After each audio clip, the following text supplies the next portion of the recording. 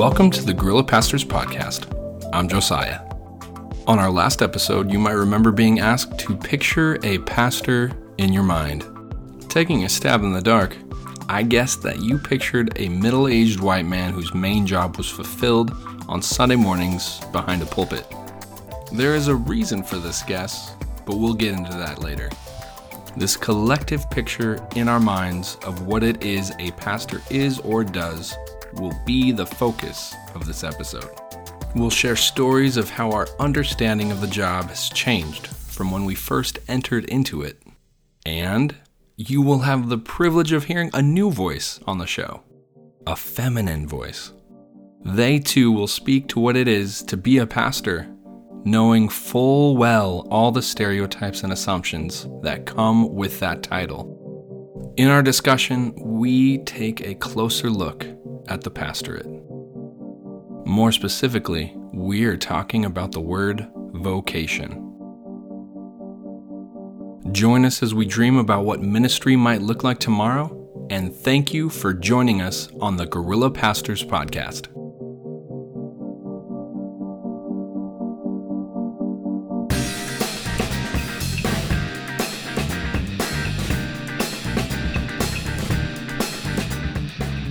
What I noticed was that Christians could not have conversation with each other if they disagreed with one another.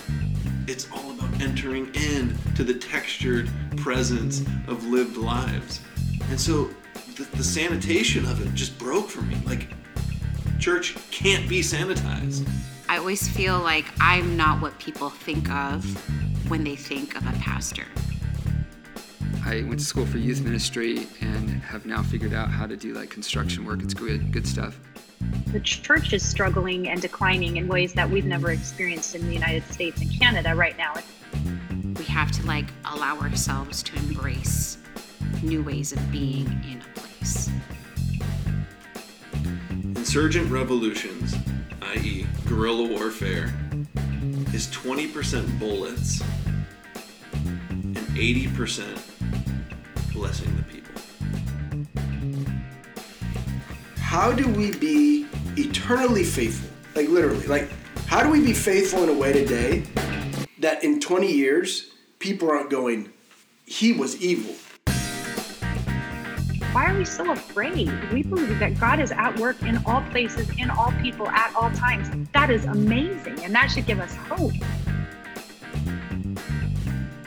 We are the Guerrilla Pastors. Join us as we explore a world of ministry founded on subversive presence.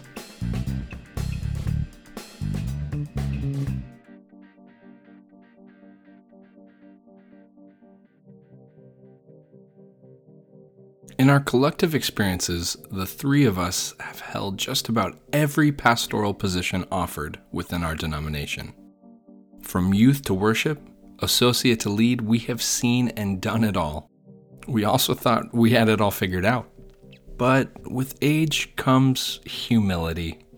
Without exception, we did our best to fit into this mold of pastor that we have talked about repeatedly, but it seemed like none of us were up to the task. This mold that we often speak of is the very mold that I assumed you had in your mind when I asked you to picture a pastor. But what exactly is it?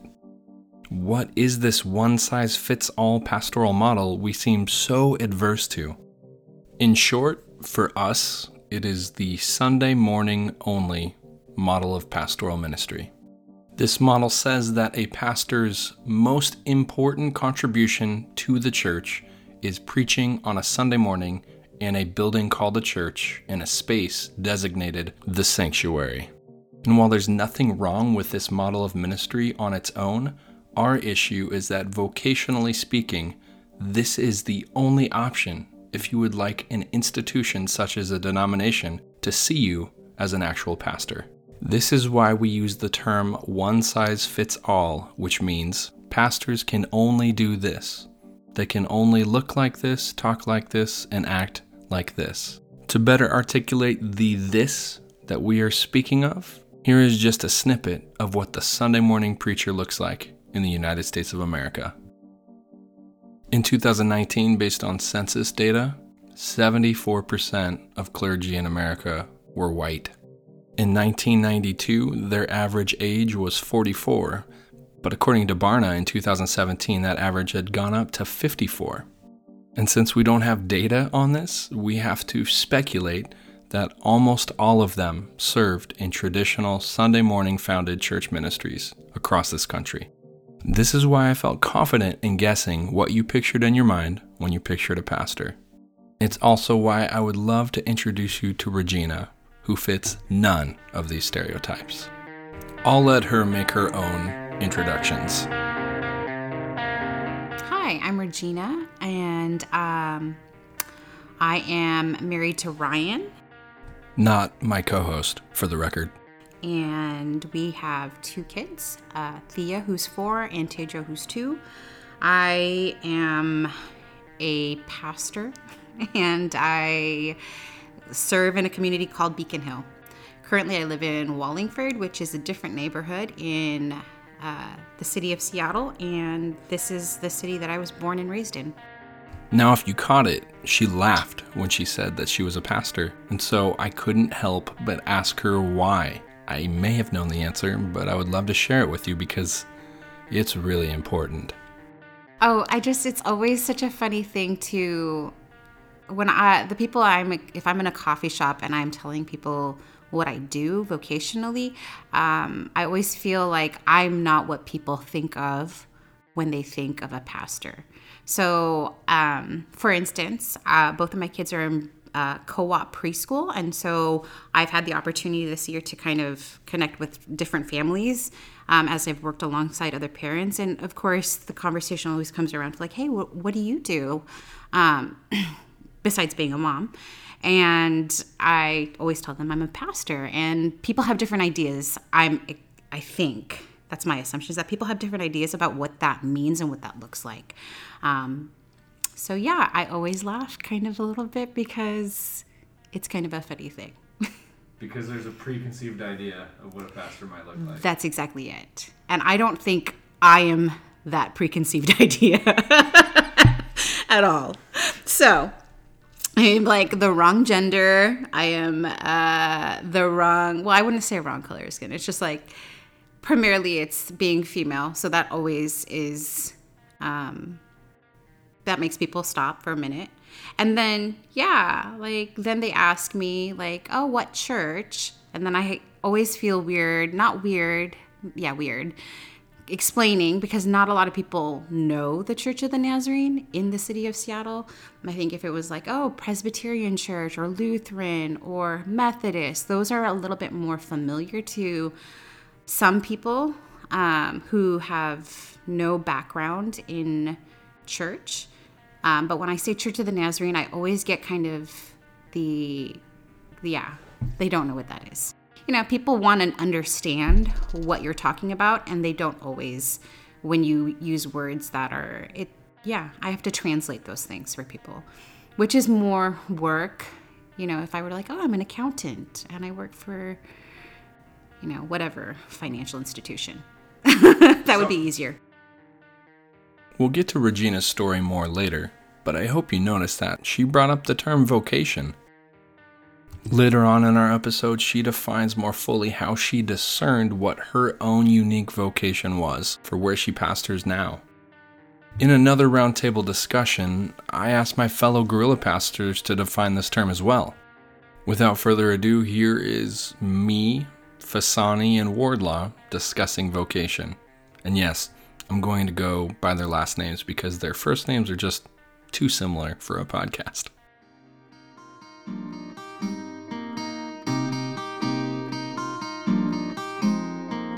I grew up understanding vocation to be synonymous with calling.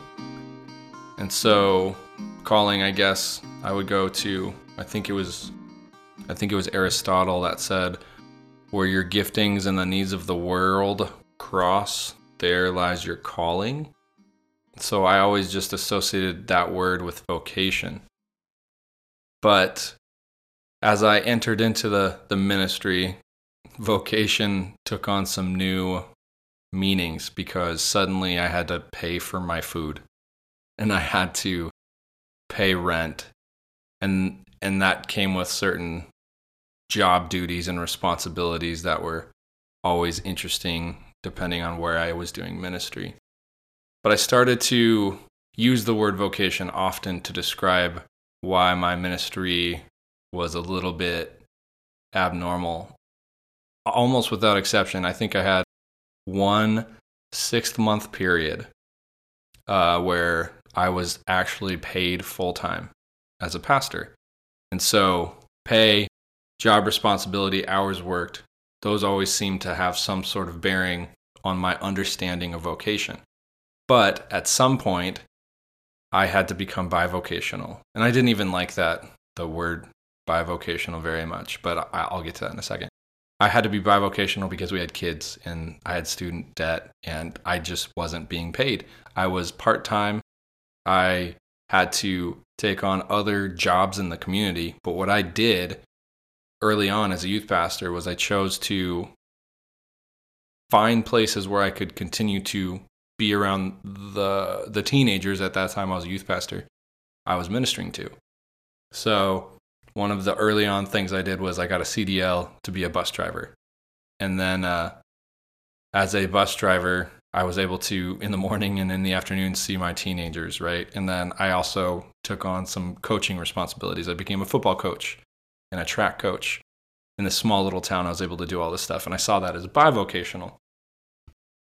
But then vocation, if I go back to sort of Aristotle's explanation, if it's about this, where your giftings and the needs of the world cross, which I think is this beautiful definition, then I started to change from bivocation to co-vocation.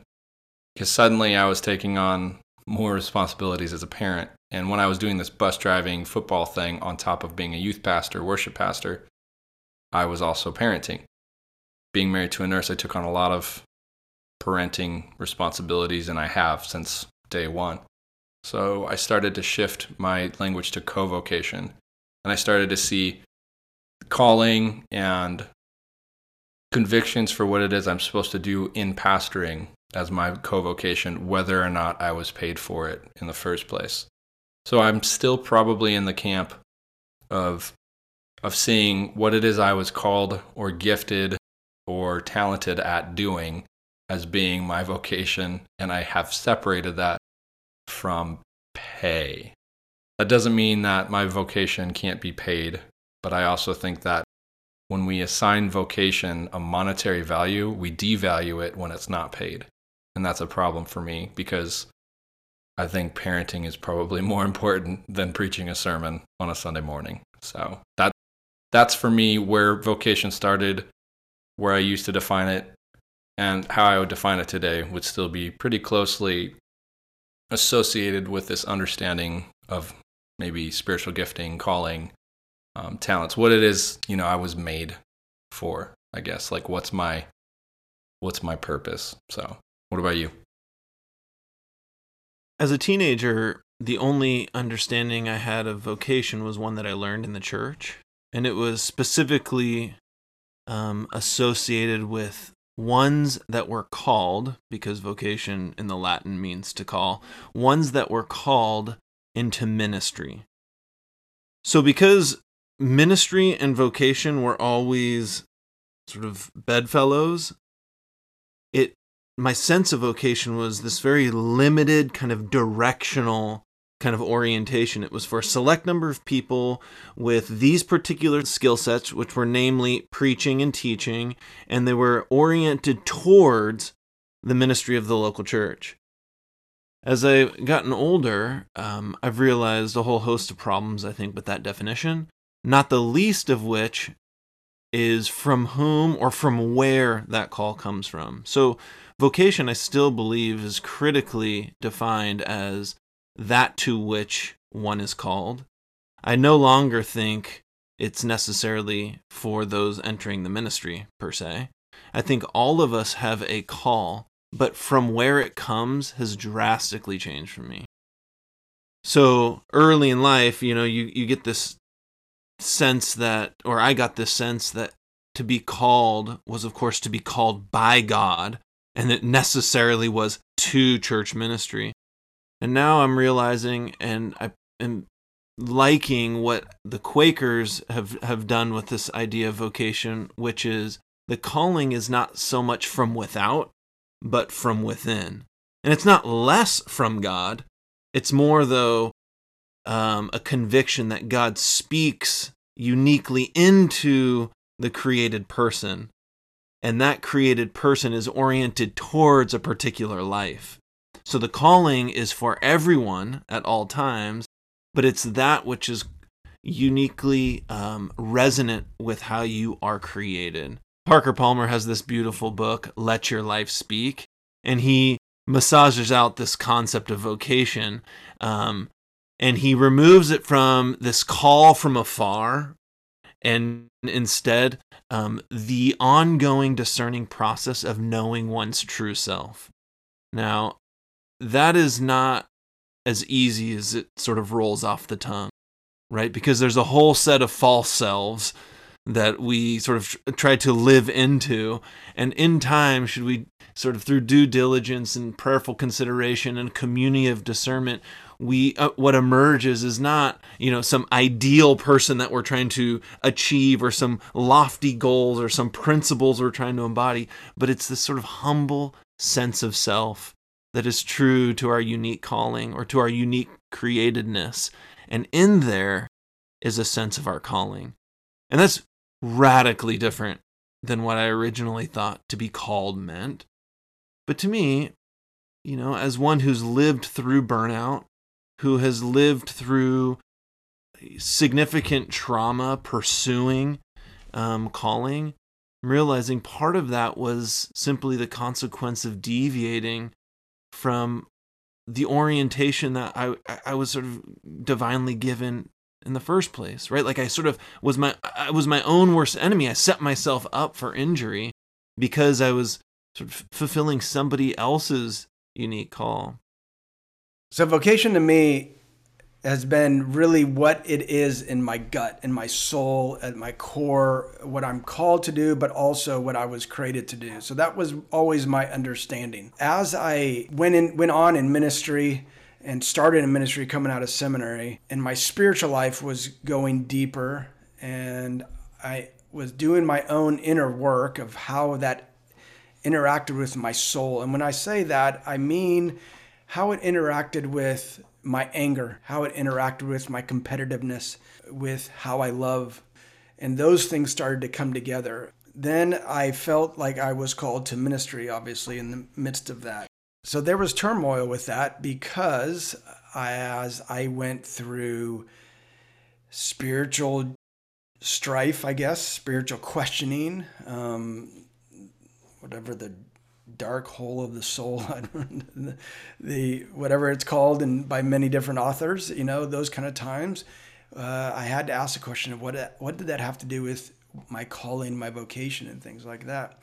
Over time, it's changed. I think because partly is at the beginning, for the first 10 years, I was employed full-time as a pastor, and I understood that was the living out of that calling, of my vocation, of who I was. And I thought that was together. And so if I coached or if I painted on the side or did those kind of things, those were just money-making things or just habits or hobbies or side gigs or whatever. They were something different than my vocation. As the last 12 years, I think, as moving into Seattle and neighborhood ministry and what we're talking about all throughout this guerrilla pastoring podcast, there has been a journey over 12 years of a loss of identity to then a more robust understanding of vocation, so that the marrying of the two, where there is nothing I do that's not my vocation in ministry as a pastor of the gospel holistically, a reflection of the kingdom, but also someone, I think we reflect kingdom also when we fail. So there's not a blissfulness of being a kingdom pastor when I talk about it that way. I see failing as a part of my ministry because in relationship, I've always said one of the best things I can do in my relationships is apologize when I don't live up to the person that I believe for myself, but also what I believe I'm called to be or created to be. So all of a sudden, everything, parenting, coaching, running a business, running a ministry, preaching at times, all of that became vocation. It became one. In fact, about 5 years ago, I was working in a group setting, and one of the other pastors asked us all to start clocking our time, basically, and on an app base. And we were supposed to start and stop when we did ministry stuff. And I started doing it because, to be honest, when I was in full-time ministry, during the times we were in between pastors, especially as an associate, and you didn't know what your future held, I was encouraged to start clocking my time, just so when a new pastor came in, if he started asking questions, he or she started asking questions, I could basically give that up. So. And when you clock time, does that simply mean you clocked when you were in the church office and when you weren't? Yeah, or doing youth activities. I was a youth pastor, so youth activities, those kind of things. Yeah. And then the big question was, should I clock my time when I'm sitting at a basketball game of one of the teens? Right. Is that ministry? Is it billable hours? Are these billable hours? Exactly, yeah. And so, I started doing this exercise with this app, and I couldn't do it. I had a similar moment where the board was asking me why I wasn't tracking my mileage. As a lead pastor, brand new lead pastor, like, you haven't been turning in mileage receipts. I said, well, let me just tell you why. If I drive to the grocery store to buy myself groceries for my family and myself, but I run into somebody and we have like a 10-minute conversation that's very clearly like pastorally care and counseling adjacent, or we could call it that. Like, this is an impromptu pastor congregant conversation. Do I need to count those miles now? And the board and the treasurer in particular said, maybe we can just get you a monthly mileage stipend. Like, I think that's better. Let's do that, right? Like, it was just this challenge to, hey, I don't know that this is robust enough. And it makes every relationship I have or every moment I have with another person something that I have to decide whether to monetize. And that felt so dirty. I'm sure you can tell how much our vocational understanding has changed over the years of doing ministry. We each have our own anecdotal experiences to lean on as we unpack our understanding of what vocation is and how it has changed. But Fasani had something absolutely beautiful to share about his understanding of vocation now, which feels so much more faithful and robust compared to our understanding of vocation when each of us started off in ministry. Here he is sharing the specifics of his understanding of vocation today. The first one that comes to mind is something Howard Thurman said, and it was many years ago I read and only recently have understood. And he says something to the effect that what the world needs is people that have come alive.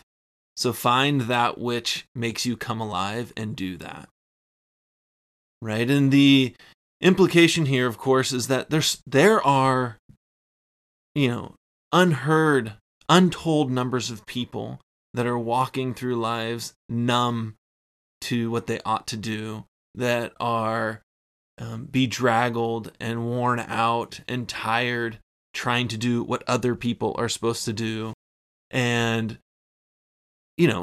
pursuing goals that aren't their own. But seldom do you meet, but when you do, you notice someone that is consistently working towards that which they ought to be doing, because not it's some conviction that they've always had and it drives them every morning, but because it truly gives them life. And when we're around people that have oriented their lives in such a way that they wake up and they are filled, it's infectious, right? And so there's a part of calling that is just like an honest take on whether what you do fills you or empties you. And, to refer back to Parker Palmer again, he, in that book, in the book, Let Your Life Speak, makes a claim that there is no such thing as burnout for those that are faithfully adhering to their true selves and following their call. Because burnout is a consequence of doing that which we don't have the resources to do anyways, right? So it's not working too hard at the things we're supposed to do. Burnout is instead doing anything or doing too much of what we're not supposed to do, right? For if we're doing what we ought to do or what we're truly called to do, there's an infinite well from which to draw. It's when we do the things that are the work for somebody else that there's a finite amount of energy. There's only so long you can carry your banner and wave your flag for somebody else's march of justice, right? But when something's embedded into your soul from birth, there is an infinite well of resource and energy and inspiration there, right? And it doesn't run dry. Anyhow. From here on out, I will forever define vocation as finding that which makes me come alive. This idea that God embeds something in each of us from birth is profound, and it brings us back to Regina. Her story is far more unique than mine or Fasani or Wardlaw's in that she is currently pastoring where she grew up. Now, if our understanding of vocation or calling is that which makes us come alive, and what's more, if it's this thing that God has embedded on our souls from birth, then I can only imagine what it must be like to pastor in the church that I grew up in. Stereotypes, assumptions, and the understanding of what a good pastor is or does all culminate into this story of Regina's. Honoring the past, but looking to the future, is the burden she takes on as she discerns what her vocation is in Beacon Hill.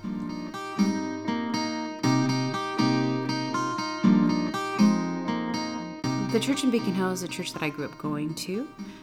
It closed in, I think, early 2018, and then we were trying to, several leaders in the Seattle area were trying to reimagine what ministry could look like in that neighborhood, because we have a building there, we have property, and we have a legacy of people, community members that have been connected to that space and place.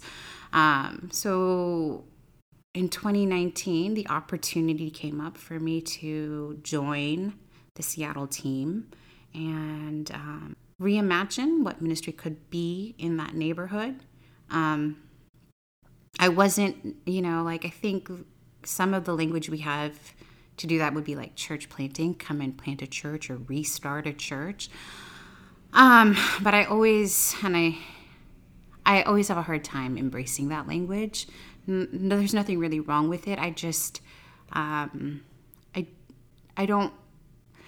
want to learn from people who have done things like this, but also I want to live into something that is just different than what's been done. I don't, whatever formula there is for trying to do something like this, there may be some things to like learn and glean from, but also I really was just trying to listen to the people in the neighborhood and then be really attentive to the Spirit of God, who I think is there even without like church leadership there. So I started ministry in that neighborhood in the middle of 2019.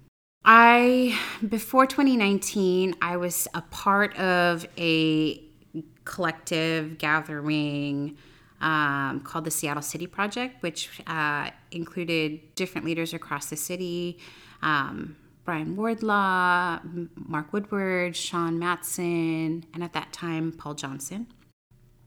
And we got together weekly, almost weekly, to talk about what it meant to minister in a city like Seattle. And so when the church at Beacon Hill closed in 2018, the responsibility for that property, that neighborhood, parish, came under the Seattle City Project, of which I was already part of, even though I was the co-lead pastor at Normandy Park, Living Hope. And so when we were dreaming about that, the opportunity to come into Beacon Hill, we were talking and engaging with the potential of having missionaries come into the city. But it was both a collective idea, as it wasn't just me. It was like us talking together around a table about like, oh, you have this long-term connection to this neighborhood. And if my family felt like this was a time to move and come closer into the city. My husband Ryan and I had to do some discernment, and we had to kind of like think about what would that mean. So it wasn't just my idea. It was, I think, the blending of both. It's like you're just having conversations with people. So like I don't ever think like, oh, I have this great idea. Maybe I should come into Beacon Hill. And like actually my relationship with Beacon Hill has changed over the years, right? Like even in the process of knowing that the church was probably going to close, like I had to do my own grieving, even though I hadn't been a part of that congregation or that local church for over 10 years. Or maybe not 10 years, but for a while I hadn't been. The idea that they were going to close the church, maybe there wouldn't be a Church of the Nazarene in that neighborhood. I don't know. Like, what would we do? Would that property be sold? I think, because for me in my youth, my childhood, like that place had impact in my life. Like I came to faith because of the community in that church. Often I'm like, oh, well, it's just a building. And it is just a building, but space matters and space has significance, right? So even in the midst of not knowing its future, like in the years between like 2015 and 2018, I was on the district, but like removed from that community. And serving a different community and giving myself away to those people in that place. There was a part of me that had to kind of detach and then also grieve what that local congregation was going through. And then when I had the opportunity to come back, I had to figure out how to engage with people that I was connected to in that neighborhood, but also realize that like what I had growing up was probably not what I was going to embrace moving forward. Not that anything not like that was, not because it wasn't good or impactful, right? Like there's no judgment in that. It's just in a new day, we have to like allow ourselves to embrace new ways of being in a place.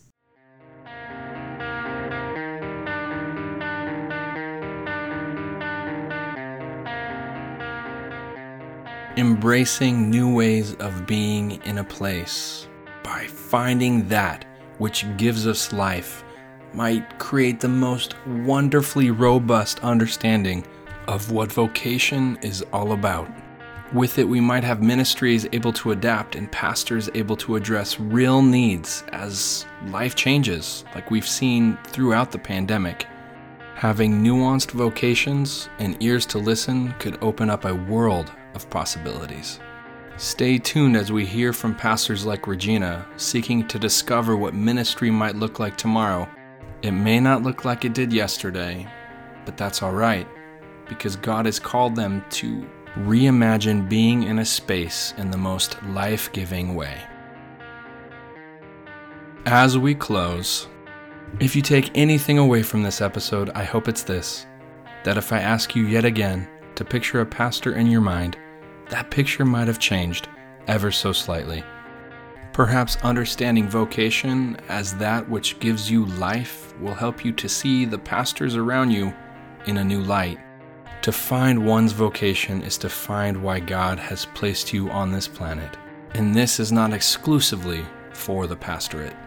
Seeking to find that which gives life has led us here, and we invite you along the journey with us. Stay tuned for our next episode as we continue to expand on this idea of guerrilla ministry founded on subversive presence. Journey with us as we cultivate a broad kingdom imagination, striving to be known by a benevolent orthodoxy while celebrating a diverse praxis. This is the Guerrilla Pastors Podcast. Thanks for listening.